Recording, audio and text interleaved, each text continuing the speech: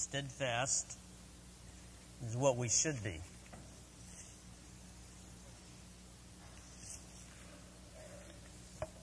It's a little hard to know at one level what to say in your last major shot with the students that you've grown to love over the last, some of you, 4 years, 3, 2, and 1.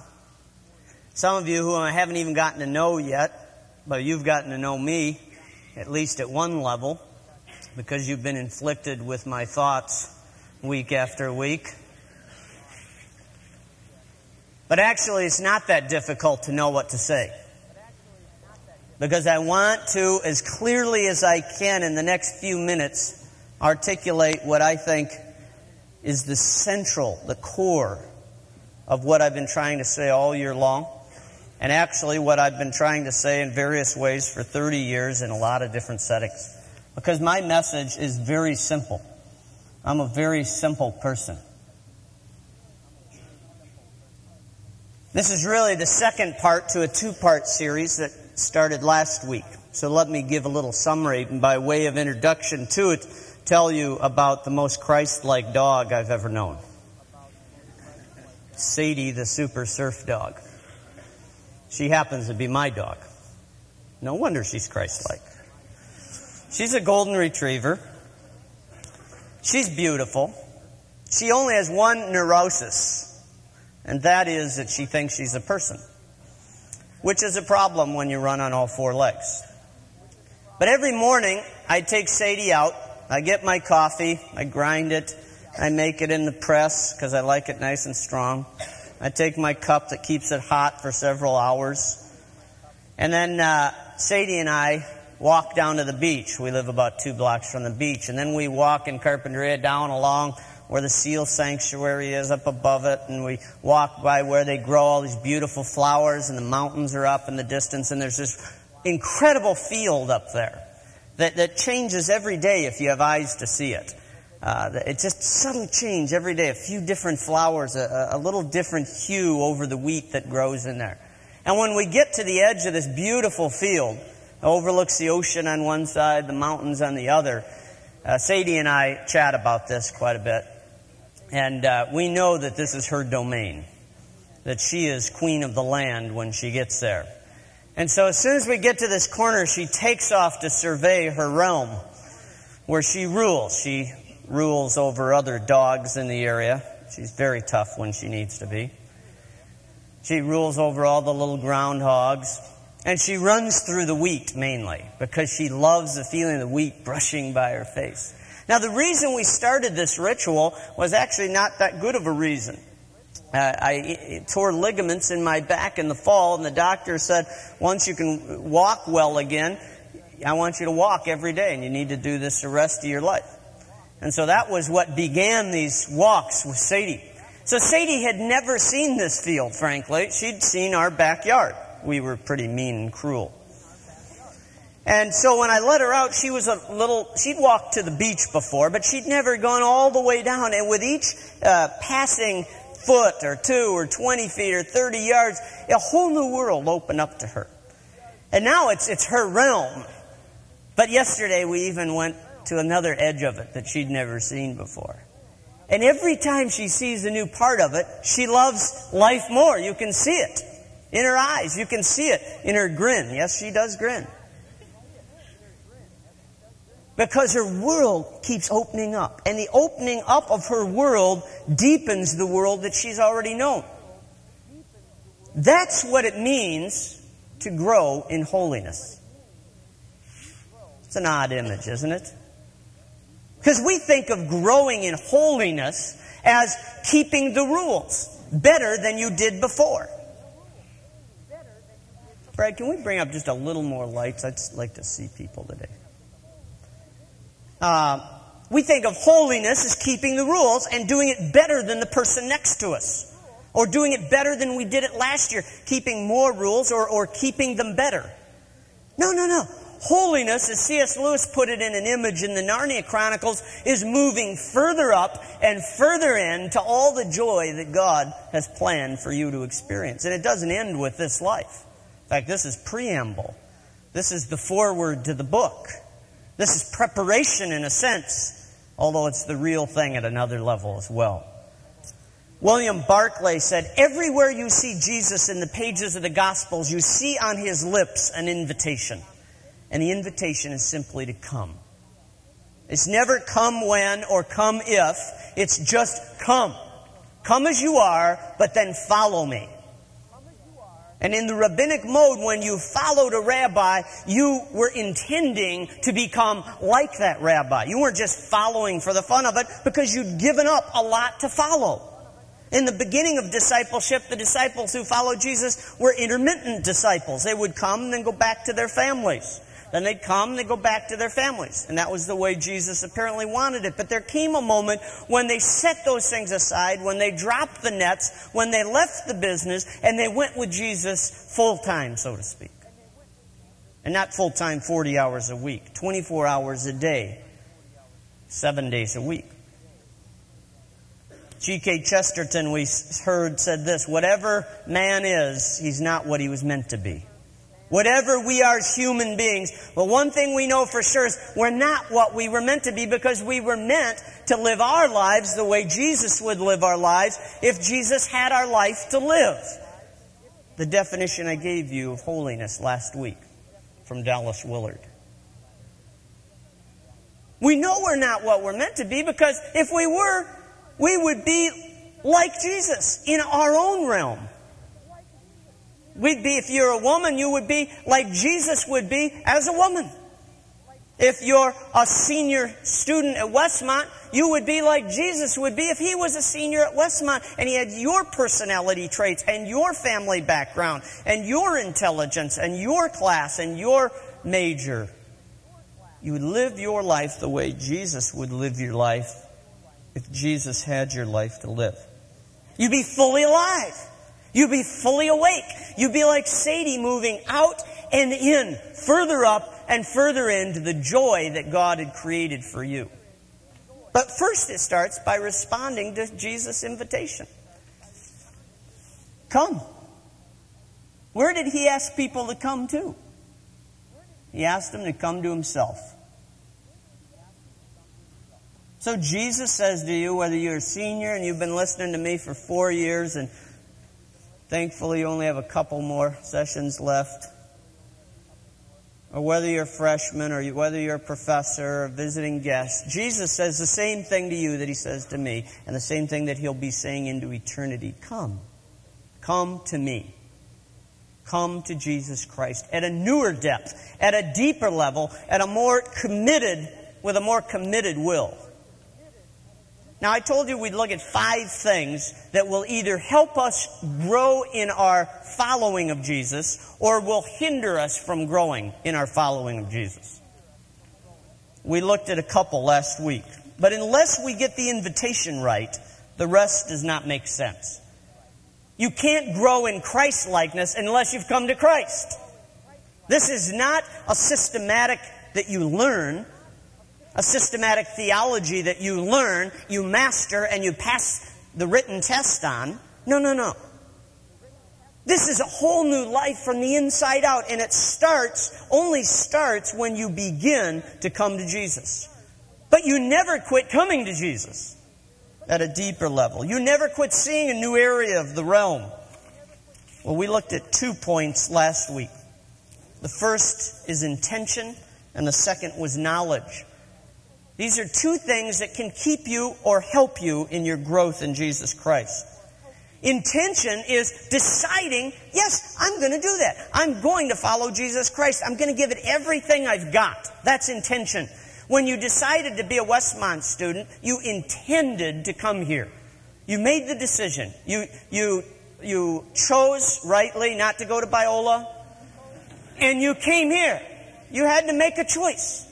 My son has 4 schools. He's trying to make a choice right now. It's one of the hardest things he's got to do because they're all good choices. But he's got to sometime put his signature on a line and say, I'm intending to be a Willamette student, or I'm intending to be a Seattle Pacific student. I will make that commitment. Unless you intend to come to Christ, you certainly will never follow him. But you can come to Jesus Christ and still not follow Him. I've met lots. I don't have to walk sometimes further than the mirror to find somebody who's come to Christ but's not following very closely. You have to intend to become like Him. That means there's going to be some things that you have to get rid of in your life. And it means there's going to be some things that you're going to have to attach yourself to in your life. And some of those things aren't that much fun at the start. I remember when I first started learning Greek, I was in a class at Fuller Seminary of 12 hours of Greek. I'd never seen a Greek letter. And I was in that class with some Westmont students who'd had 2 years of Greek, which really irritated me. And I didn't like conjugating the verbs. I didn't like especially working on the nouns first. But if you don't work on the nouns, you'll never get to the verbs. And then I started working on the verbs, and there's all those tenses and moods. And that was and then we had to learn 600 vocabulary words in 10 weeks. In a language I'd never seen, with writing I didn't understand. And it was very, very hard and very, very frustrating. And frankly, I didn't like it. But sometimes you have to go through some things you don't like in order to enjoy some things that you'll love. There's nothing better than a cup of coffee, as a friend of mine's father used to say. There's nothing better than a cup of coffee in the Greek New Testament. But unless you've learned to work on your nouns and your verbs, you'll never get to sit down with that cup of coffee and enjoy it. It's the same in following Christ. There are things you have to do to follow Him closely, and sometimes they're not that much fun in the beginning because your tastes have to change. But if you don't intend to do it, you never will. So intend to come to Jesus Christ, and intend to follow Jesus Christ. Make up your mind. At least be honest about it. You know, one of the things that discourages me about Westmont is, frankly, I don't think we're all that honest.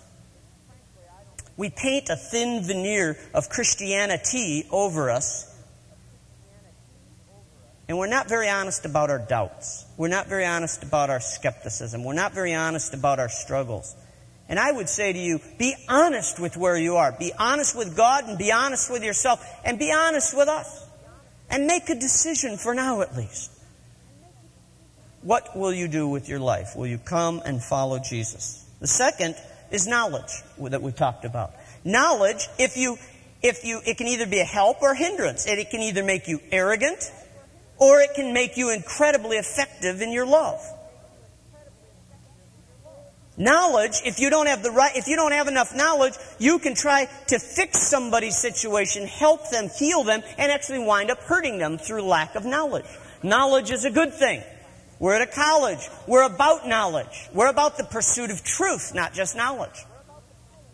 So we need to have our knowledge corrected. We need to take it from distortion and bring it more into line with reality. That's where knowledge is helpful. That's where knowledge is good. But if knowledge does not move from the head into the heart and down into the gut, as interestingly our speaker from the last chapel said, I didn't know he was going to say that, and we hadn't talked about that. As my Japanese friend said that I shared with you, the longest journey is from your head to your stomach, the gut. If your knowledge about Jesus, about yourself, about people, and about the world does not move down into your gut, then it can be a downright hindrance. Disembodied knowledge. Knowledge without action. Jesus said, the wise person is the one who comes to me, hears my voice, and puts into practice the things that I've taught. So, intend to follow Christ, and intend to be a lifelong learner in your following of Jesus Christ. And intend to put into practice immediately, however poorly, but immediately whatever you've learned of Him. Now I want to look at 2 today. And then very briefly on Wednesday, we're going to have a sharing chapel where students share. And I'm going to talk briefly at the beginning of that about the 5th point. Intend to come to Christ. Intend to follow Christ. Intend to be a lifelong learner. And now I want to talk about focus. You see, whatever you focus on you will become like. That's why Paul said, copy me because I'm copying Christ. He was focused on Jesus Christ. Dr. Richard Halverson, the late Senate chaplain, used to say this: in the first century, the gospel was a person. In Greece, it became a philosophy. In Rome, it became a code. In Europe, it became a culture. And in the United States, it became a business. The gospel changed lives when the gospel was a person. Not a business, not a culture, not a code, not a culture. It changed people when it was the person of Jesus Christ. Your focus, if it is to be to follow Christ, has to obviously be on Christ. If you're going to follow me, you've got to focus on me. Don't try it. It's not that great. If you're going to be a great basketball player, a great hockey player, a great golfer, you've got to focus on the game. If you're going to be a follower of Jesus, what else should you focus on but Him? And yet most of us focus on being religious. And being religious seldom makes you like Jesus. That's what I found. In fact, sometimes it can make you downright unlike Him. So the focus of the follower of Jesus Christ is simply Jesus Himself.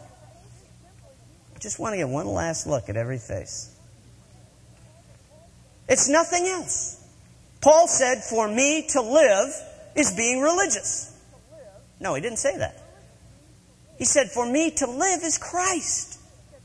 And to die is gain because I just gain more of Him. He said, it's no longer I who live, but Christ who lives in me. And the life I now live in the flesh, I live by faith in the Son of God, who loved me and gave Himself for me. So the focus of a follower of Jesus should always be Jesus Himself. Never even ministry. Never even doing good things for Him. I know lots of people who've lost their love for Christ by doing ministry. They become so enamored of ministry that they've forgotten Jesus. So we intend to become like Christ. We intend to become lifelong learners. And we decide to focus on Christ. Dr. Halverson used to say, Jesus Christ plus anything is a heresy. You add Jesus Christ, you add something to Jesus Christ and being a Presbyterian, my denomination, that's heresy. John said, if you have the Son, that is Jesus, if you have Jesus, you have life. If you don't, you don't. He was very simple. That's why I love John. If you have Christ, you have life. If you don't, you don't. So come to Jesus and stay focused on Him. The fourth point and last for today is intending to become a follower, growing as a lifelong learner, knowledge, and keeping your focus on Christ will not be of much good if you don't grow in, get ready for a tough word here, if you don't grow in discipline. I have never met a person who's become like Christ, and I have met many who have. I've never met a person who's become like Christ who did not live a disciplined life. Now, discipline isn't what you think it is, probably. I would say discipline is the faithfulness of practicing the small things until you can do them naturally and with excellence. Faithfulness is declining the nouns so that it becomes natural and you can do it with excellence. Then you move on to the verbs. Faithfulness is learning to love your roommate or your mother or your father so that you can move on to loving your enemies and the entire world. How can you love the world if you don't even love your roommate? Disciplines in the Christian life. I'm going to mention 4 of them without much comment. You've heard them 1,000 times. If you're not growing in your prayer life, you're not going to become much like Jesus. Now, I don't mean prayers only. There's a difference between prayer and prayers. Prayers are a type of prayer, but they're not the only thing. There's prayer of solitude. There's prayer of silence. There's prayer of contemplation, as Dr. Jaywarden has shared with you a few weeks ago. There are prayers of adoration. There are prayers of confession. St. Teresa of Avila defined prayer this way: prayer is friendship with God. It's communion with God. If you're not growing in your ability to commune with God, you will not become like Jesus. So we need to learn the discipline of prayer. We need to learn the discipline of the study of God's Word. Why? Because when we read God's Word well, it corrects our image of Him, our image of ourselves, and the image of the world that we live in. It gives us the knowledge we need to move on to wisdom. Again, I've never met a person who's become like Christ, and I have met many who have become like Christ. But I've never met one who has not been a person steeped in the Scriptures.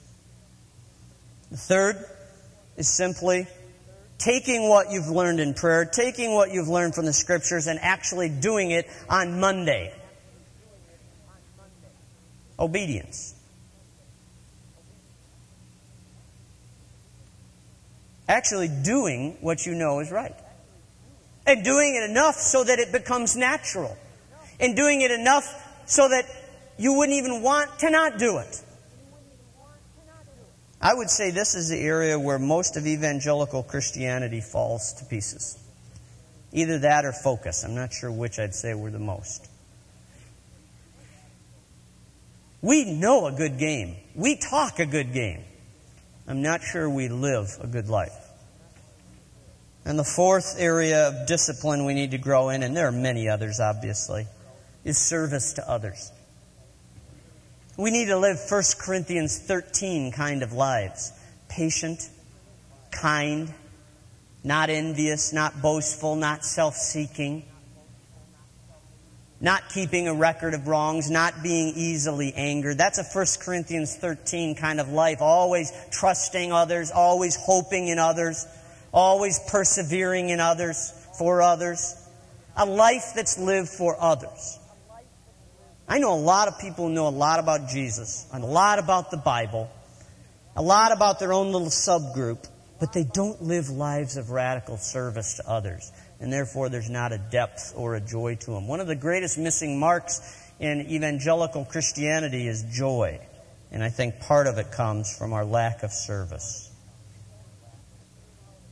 So I'm asking you to intend to follow Christ, to grow in your knowledge, to keep your focus, and to learn to live a disciplined life, doing the small things naturally and with excellence until you can do them well and easily. None of that happens unless you come to Him. But when you come to Him, in glad response for what He's done, you're coming to the King of the universe. You're coming to the greatest person in all the universe. You're coming to a person that you can go further up and further into, and you'll never get to the end of the joy or the adventure. I'd like to close this chapel with a 5-minute tape of Dr. Lockridge giving a sermon called My King. And I'd like you, if you want, to close your eyes as you listen to it. If you want to keep them open, that's fine too. I'd like you to listen and ask yourself, if God is like this King, would I really want to follow His Son, Jesus Christ? When the tape's over, I'll pronounce our benediction and we'll be done. But listen to this as an act of worship to God, but as a call. Is this the King I wish to follow?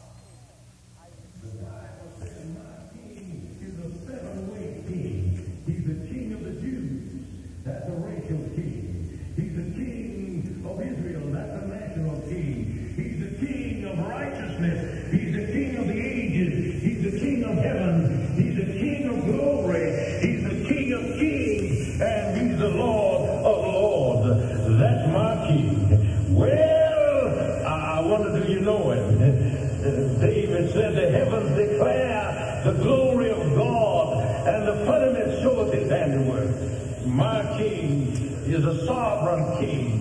No means of measure can define his limitless love. No far-seeing telescope can bring into visibility the coastline of his shoaling supply. No barrier can hinder him from pouring out his blessings. He's enduringly strong. He's entirely sincere. He's eternally steadfast. He's immortally graceful. He's imperially powerful. He's impartially merciful. Do you know him? He's the greatest phenomenon that has ever crossed the horizon of this world. He's God's Son.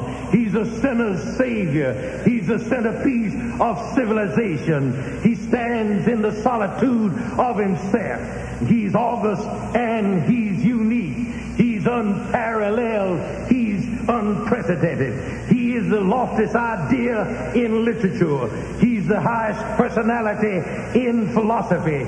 He is the supreme problem in high criticism. He's the fundamental doctrine of true theology.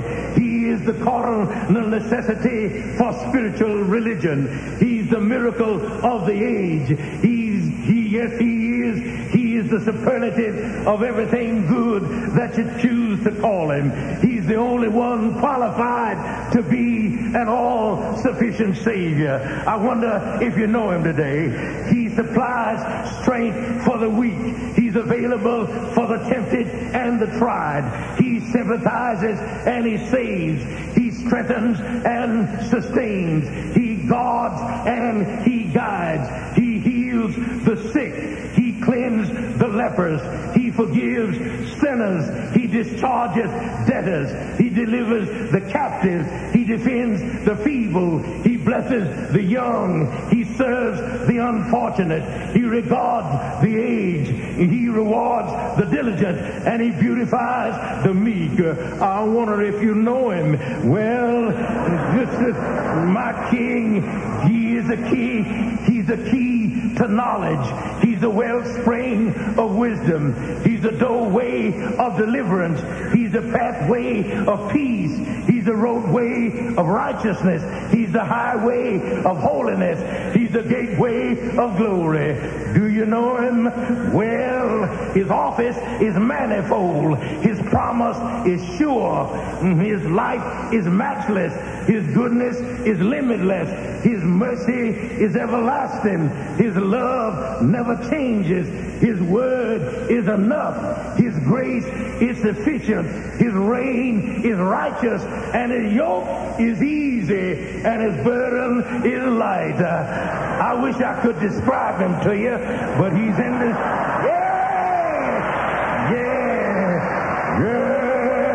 He's indescribable. Yes, he is. Good God. He's indescribable. Yes, he's indescribable. He's incomprehensible. He's invincible. He's irresistible. Well, you can't get him out of your mind. You can't get him off of your hand. You can't outlive him, and you can't live without him. Well, the Pharisees couldn't stand him, but they found out they couldn't stop him. Pilate couldn't find any fault in him. The witnesses couldn't get their testimonies to agree. Herod couldn't kill him. Death couldn't handle him. And the grave couldn't hold him. Yeah! That's my King. That's my King. Yes. And thine is the kingdom and the power and the glory forever and ever. And ever, and ever. How long is that? And ever, and ever.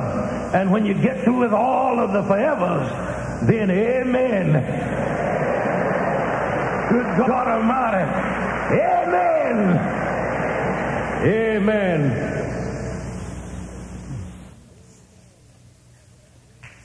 That's great. Yeah.